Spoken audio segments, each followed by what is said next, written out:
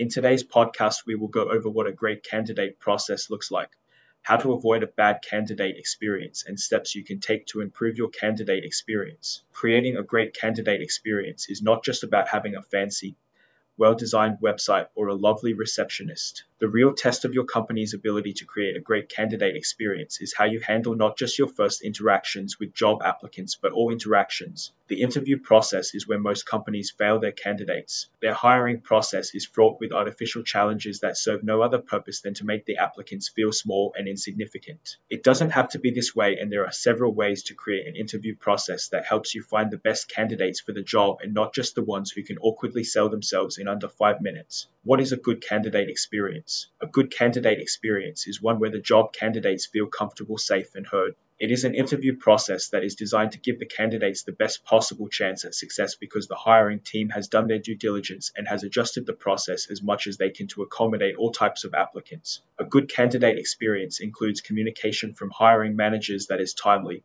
respectful, and accessible. A good candidate experience is one where the hiring process follows a logical flow that is consistent and accessible to all applicants, regardless of their location or circumstances. A good candidate experience is one where you don't waste the time of candidates that are not a great fit for your company or position, and where you don't waste the time of candidates who are qualified and interested. What does a bad candidate experience look like? The bad candidate experience is one where the interview process is longer than it needs to be, where it's not clear when and where the next stage of the hiring process is happening, and where you don't communicate to your candidates why the process is happening the way it is. The bad candidate experience is one where candidates are interviewed by people who don't know why they are interviewing the candidates they are and who are just going through the motions. The bad candidate experience is one where candidates don't feel comfortable or safe and where they don't feel heard. The bad candidate experience is one where hiring managers don't respond to emails or they respond late, and they don't follow up with candidates. The bad candidate experience is one where you don't use consistent processes,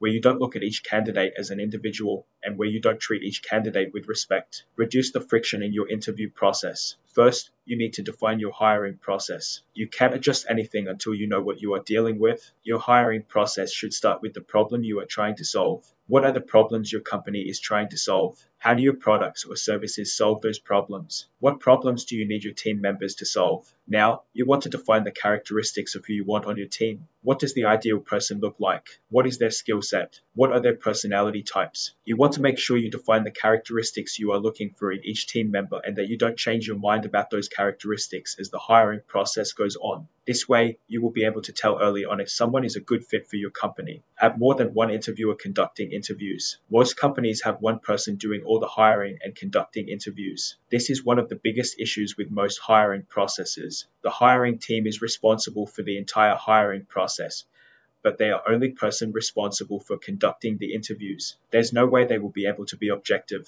If you have more than one person conducting the interviews, you will be able to compare notes and see if there is consistency in your notes. If there is not consistency, you might have an issue with your hiring team and you may want to have another hiring team member sit in on the next round of interviews. If you have more than one person conducting interviews, you will be less likely to hire someone who is not a good fit for your company based on how they handle the interview process. You will also be able to take the interviews at various times and not be at the mercy of the availability of the hiring manager. Provide context for why you're asking the questions you are. The most important part of any interview is the last part where you ask the candidate to clarify their strengths and weaknesses. You want to hear their strengths and weaknesses, but perhaps more importantly, you want to know why they are their strengths and why they are their weaknesses. If you just ask yes, no questions, you are missing out on a lot of valuable information. You can also provide context to your interview questions by not just asking the questions you need answered, but by telling the candidate what you are looking for in their answer. For example, if you are asking a question about the candidate's experience in managing people and they respond with something like,